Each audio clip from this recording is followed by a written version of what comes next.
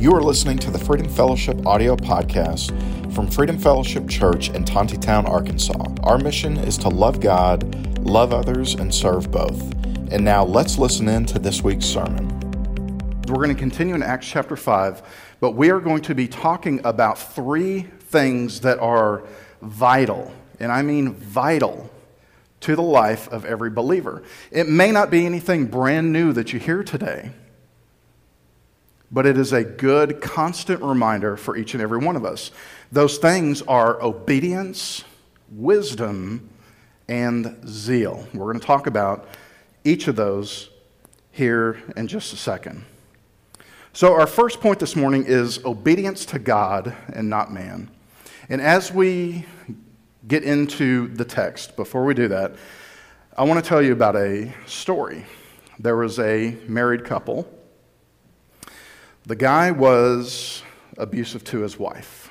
He would physically pound on her when he took out frustrations and things like that. But he was a godly man.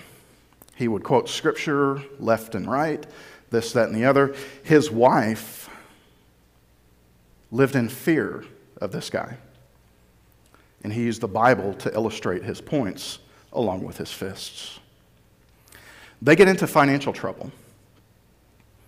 So he tells his wife, I want you to take a pistol, go down to the corner gas station, and I want you to rob them and take all their money from the cash register. He says, wives are supposed to submit to their husbands. So if you truly follow what the Bible says, you are to submit to me. I'm telling you to go rob this gas station. I need you to go do it. She says, I want to be obedient to my husband. I want to follow what God's word says. I'm supposed to honor my spouse. So what should I do? That's what she's thinking. What should I do? And I want to ask this question. Is it illegal? Is it immoral? Or is it against the word of God? That's a rhetorical question I want you to keep in mind. Let me give you another example. Between 1933 and 1939, Germany enacted hundreds of laws that defined and segregated Jews from the culture.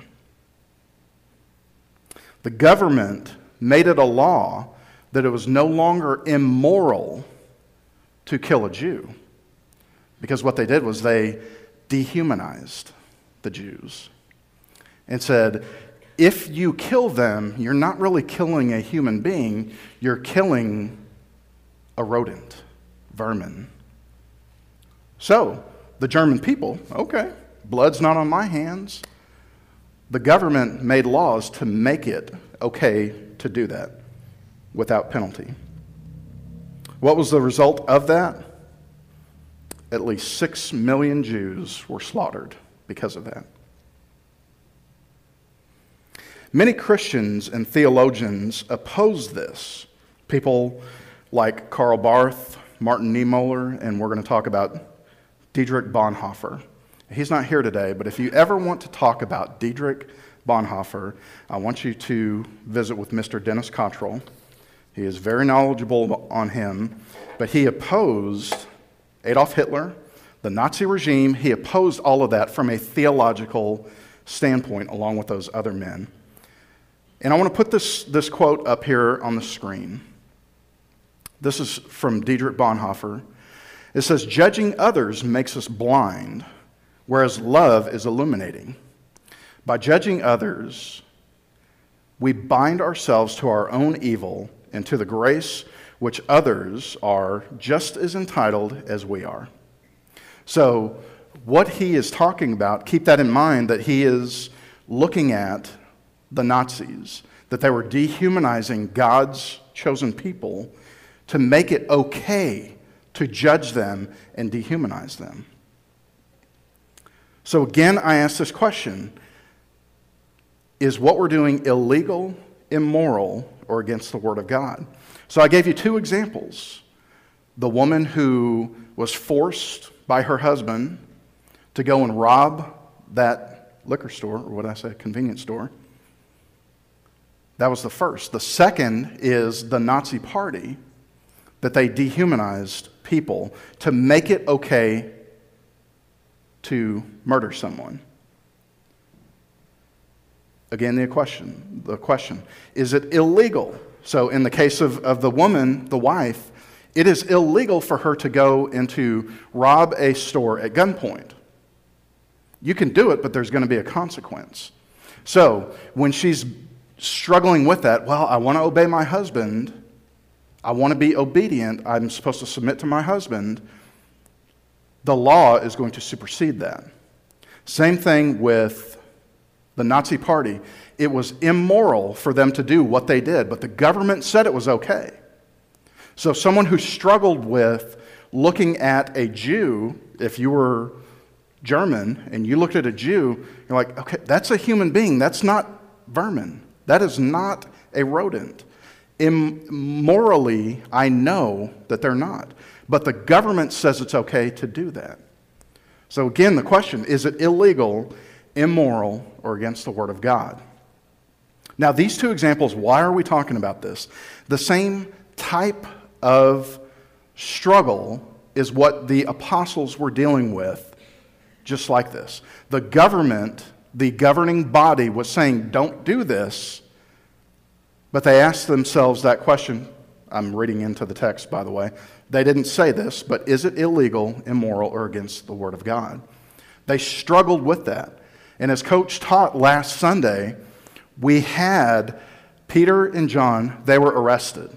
And they were explicitly told, do not preach the name of Jesus. They were arrested. They were broken out of prison by an angel. They were brought back before the governing body, the Sanhedrin. But before we get into the text, I want to remind you of this, of John chapter 15, verses 18 through 20, and we've got it up here on the screen. This is Jesus talking. He says, if the world hates you, remember that it hated me first. The world would love you as one of its own if you belong to it, but you are no longer part of the world. I chose you to come out of the world, so it hates you. Remember the word that I said to you. A servant is not greater than his master.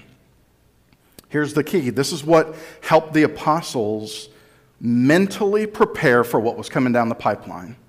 Verse 20, if they persecuted me, they will also persecute you. If they kept my word, they will keep yours also. So the apostles, they know that persecution is coming. And here they are in the thick of it. Yet they were commanded to preach Christ to the world.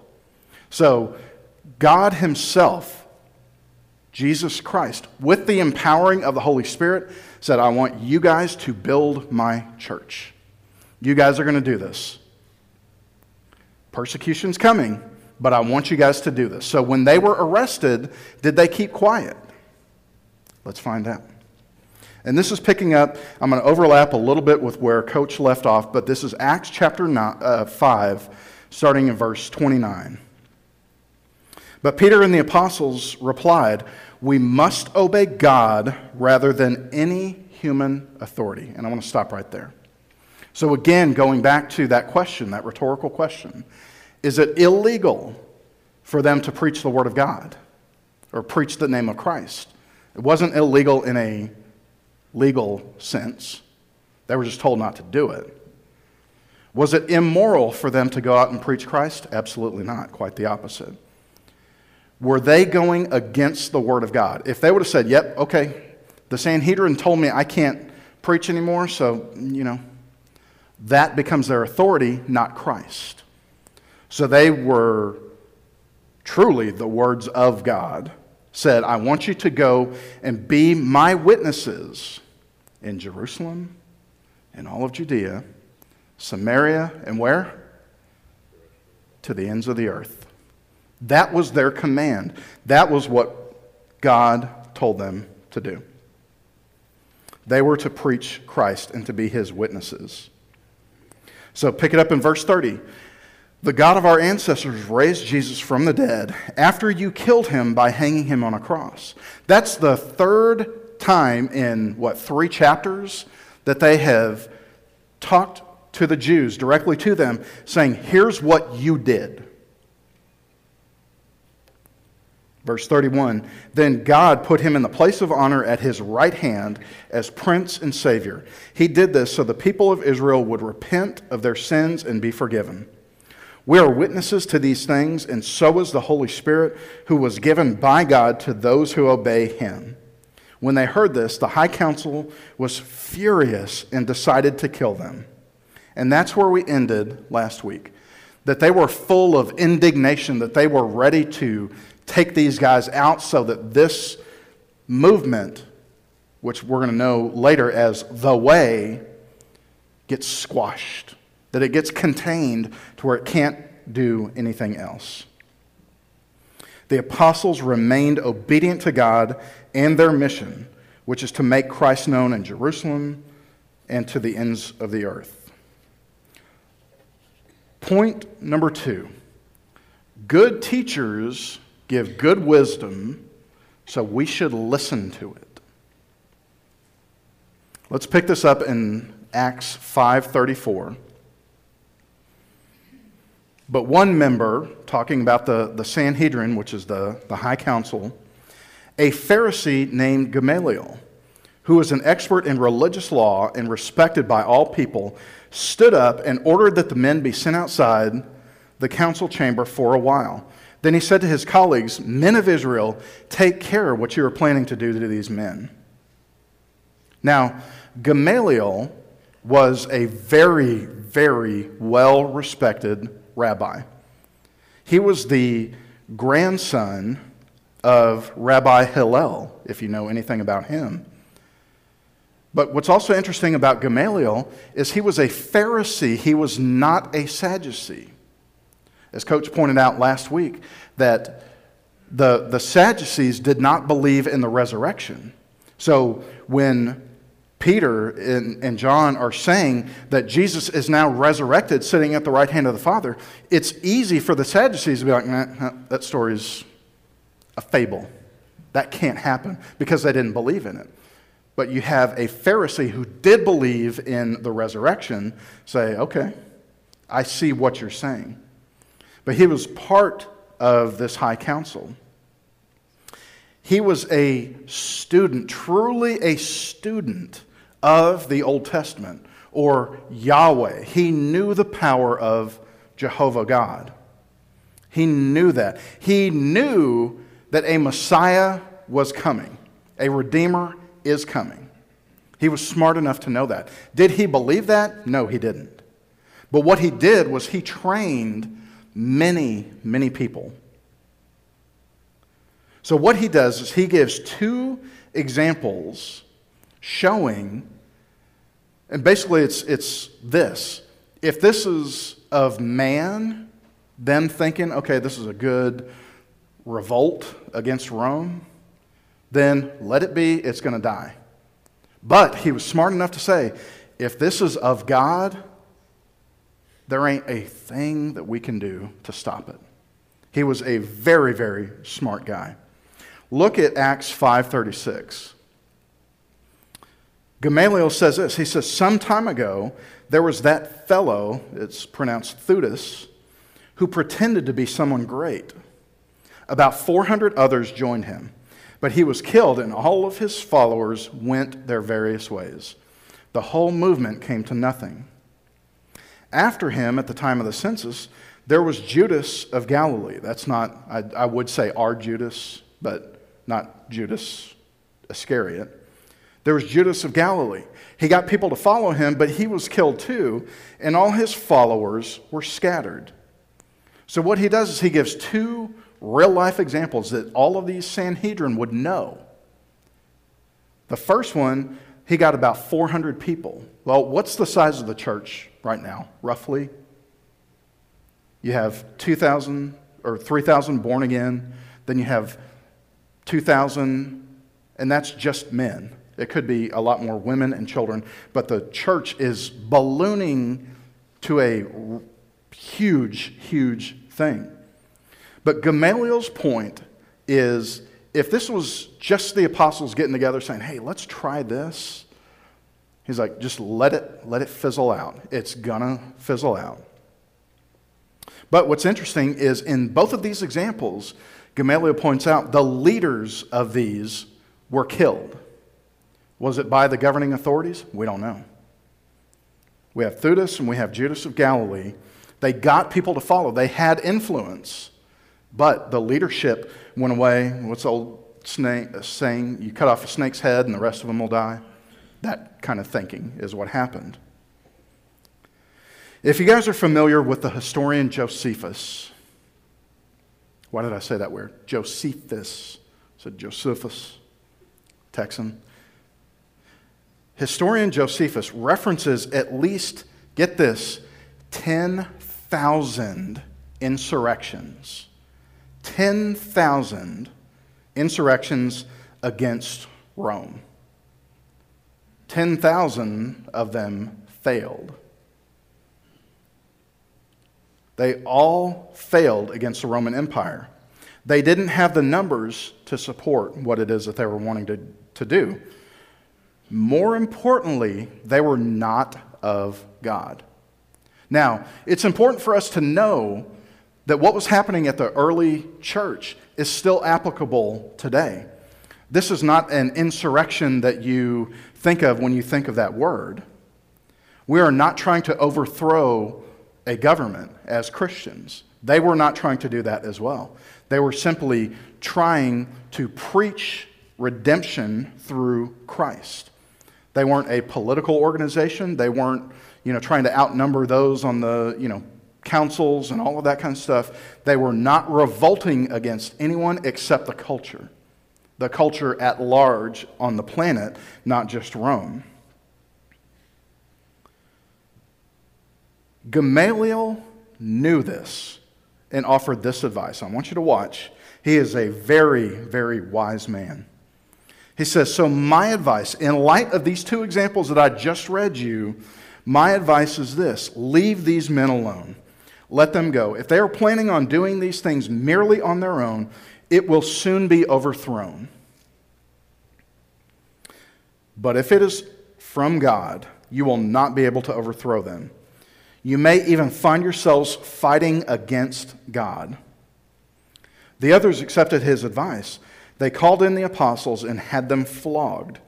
Then they ordered them to never again speak in the name of Jesus, and then they let them go. Now, we may be thinking, okay, well, that was good that they weren't killed because they wanted to kill them. But what they did was, once you decide to kill somebody, not that I know, but once you decide to kill somebody, everything they do irritates you. And you have that rage built up in you. So what did they do? Did they just say, don't speak Jesus anymore? Don't let the door hit you on the way out? No, they took out some of that frustration on the apostles. They flogged them. Now, we know that Jesus himself was flogged. Now, the Romans, they were very, very cruel when it came to punishment and torture. If you look at just the sheer physics of someone hanging on a cross, you die of asphyxiation. What was that? Asphyxiation? Oh, I can't even say it now. Asphyxiate. What Tom said. You can't get air to your lungs. They would nail them to the cross, missing major veins and arteries to where you don't bleed out, that you suffer before you die. They were very good at that. But what they did when they flogged someone, they would have strips of leather. They would put bone and metal fragments on the end so that when they whipped you, it would tear out chunks of your flesh. That's what happened to these apostles here in this account. That they flogged them. That they beat them, made their backs raw to where you couldn't even put on anything over because it would hurt so bad. That's what they did. So I don't want to minimize the importance of exactly what happened here. But the Apostle Paul, as we continue through Acts, you're going to see Scripture records that he was flogged here. A couple months later, he was flogged here. A couple years later, he was flogged here. He was flogged several times. I couldn't imagine his back. So again, Gamaliel is a very, very wise man, but he's also very, very important to this story. Why is Gamaliel so important? Let me show you Acts chapter 22. I'm jumping ahead in the story. Acts chapter 22. Starting in Acts chapter 9, the Apostle Paul has his event on the road to Damascus, his conversion. He tells it there. Luke tells his story there. But Luke also records Paul recording his testimony of that event 2 other times. This is the last time that he tells it. This is Acts chapter 22, verses 3 and 4. Then Paul said, I am a Jew born in Tarsus, a city in Cilicia, and I was brought up and educated here in Jerusalem under who? Gamaliel. So the Apostle Paul learned at the feet of Gamaliel. This man with all of this wisdom. Just because this person has wisdom, does that mean it works through osmosis and gets you over here? No.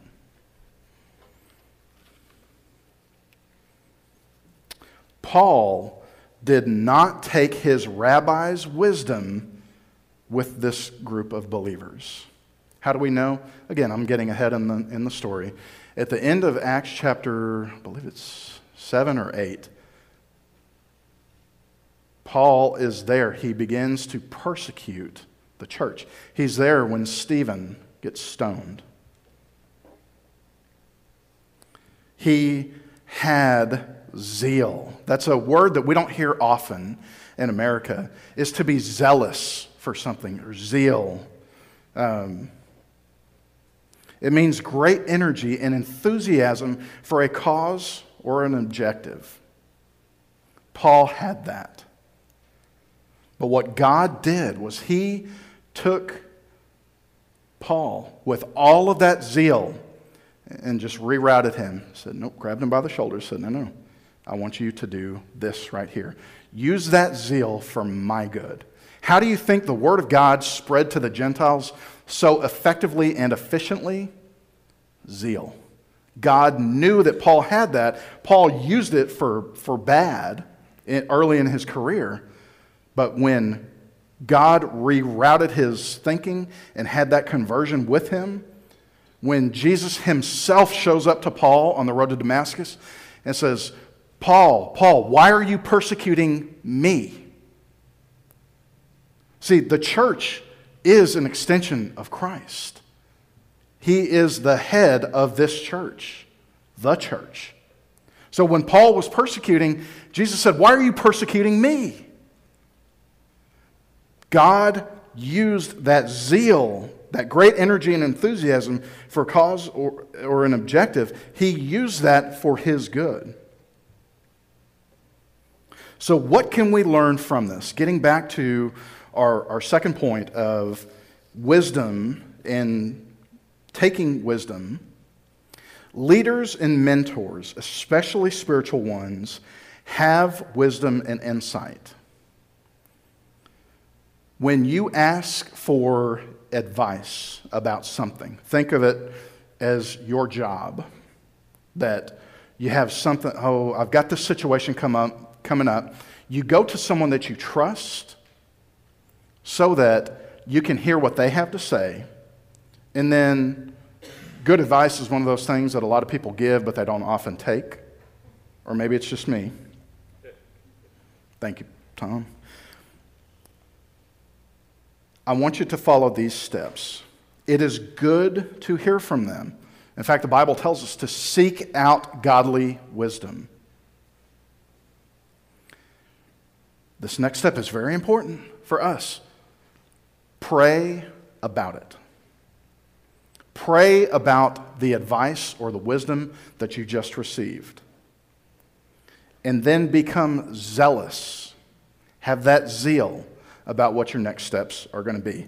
And what you're thinking about in your brain right now is different for every single person in this room. You may be thinking of a work example right now. Some of you may be thinking, okay, there's something in the church right now, or whether it's in your family right now. Everybody has a different thing. But the point is to seek out wisdom from those who have either been there or who understand what you're going through. Advice is just advice. You don't have to take anything. And don't just take someone's advice just to take it. Because guess what? I'm going to be wrong sometimes.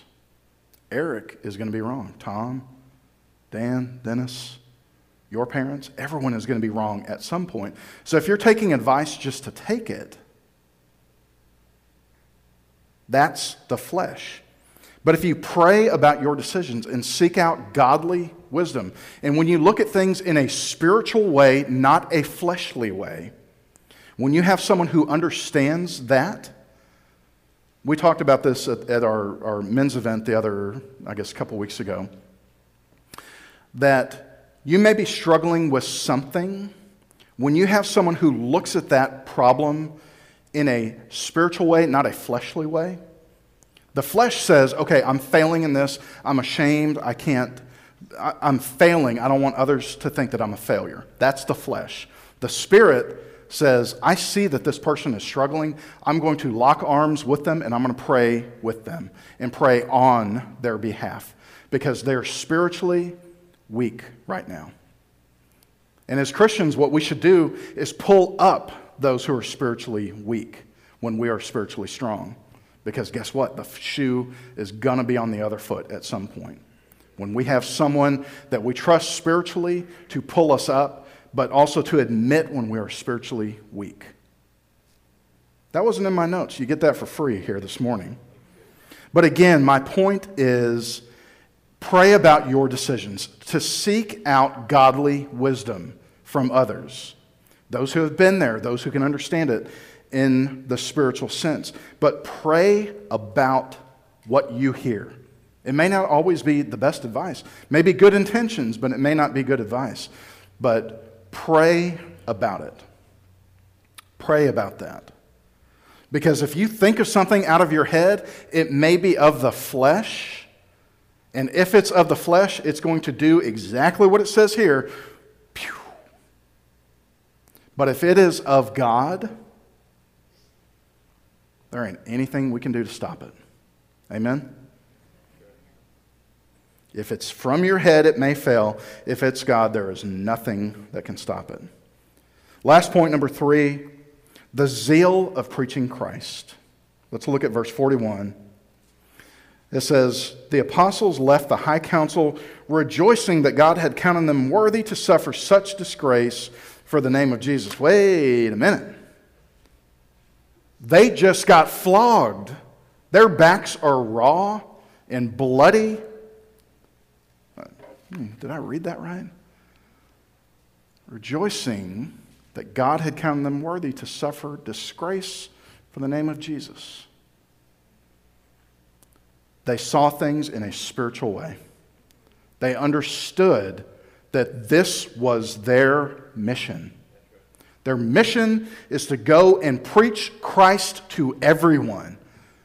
If that means they took a licking and kept on walking, perfect. They continued, verse 42, and every day in the temple and from house to house, they continued to teach and preach this message. What does that say? Jesus is the Messiah.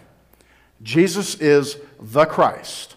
Jesus is God's anointed one.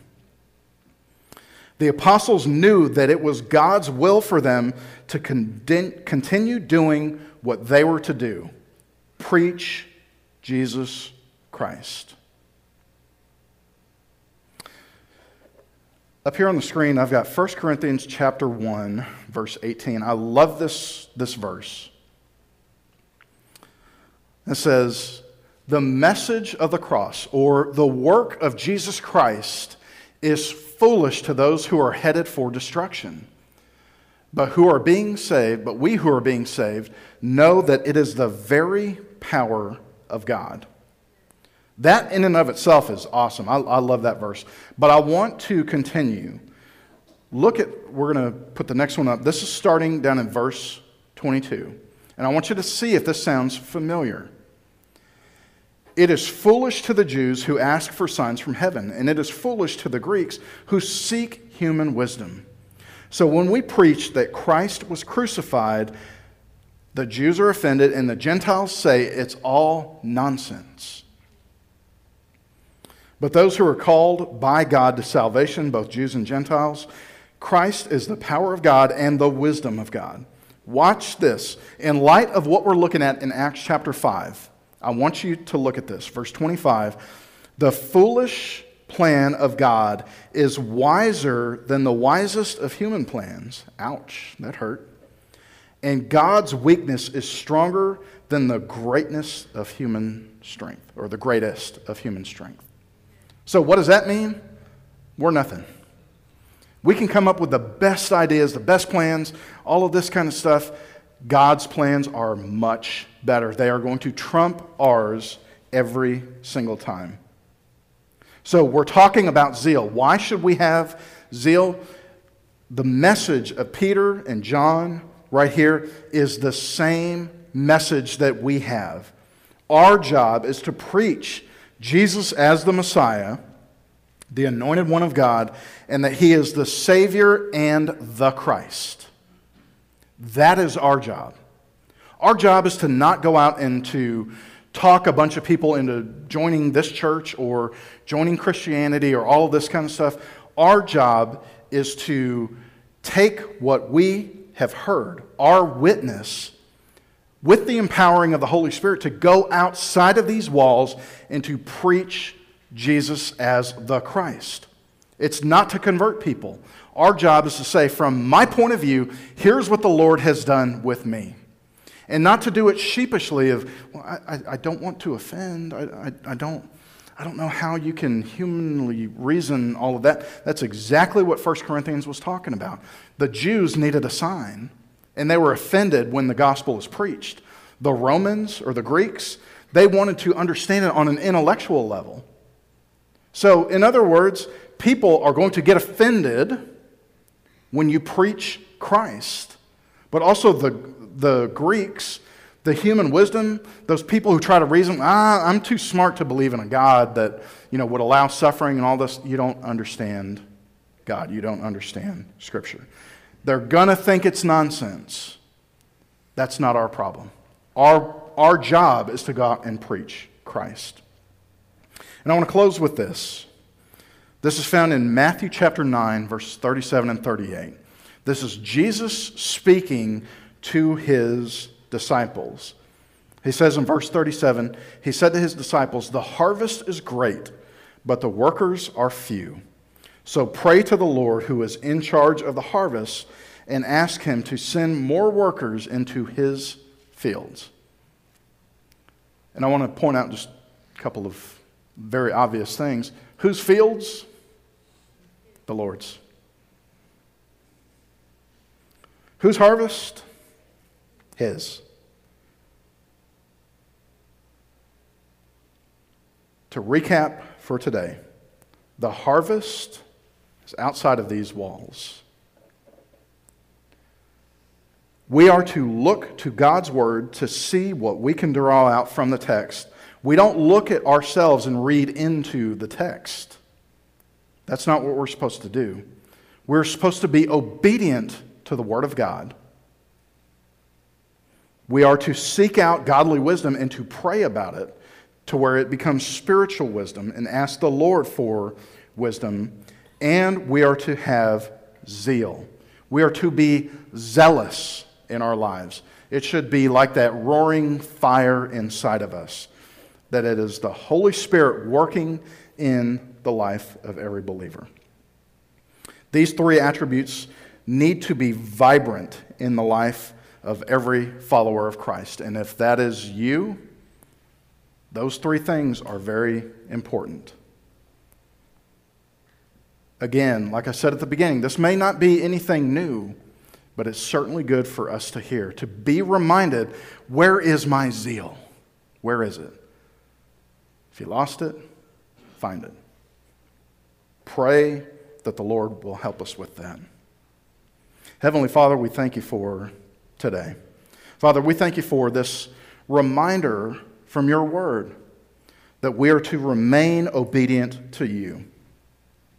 And Father, that we are to seek out godly wisdom, that we're to seek you for that wisdom, and you may use different people in our lives. Maybe it's a boss, maybe it's a family member, maybe it's a trusted person, friend of the family. It may be one of the elders here at the church.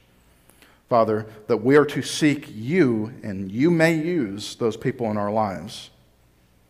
And also for that zeal. Father, I pray that each and every one of us, myself included, Father, that zeal become very present in our lives, that it remain on the tip of our tongue, at the front of our mind, because we don't want to be complacent. We want to remain zealous. We want to remain passionate for what it is that you have done for us. Your work on the cross.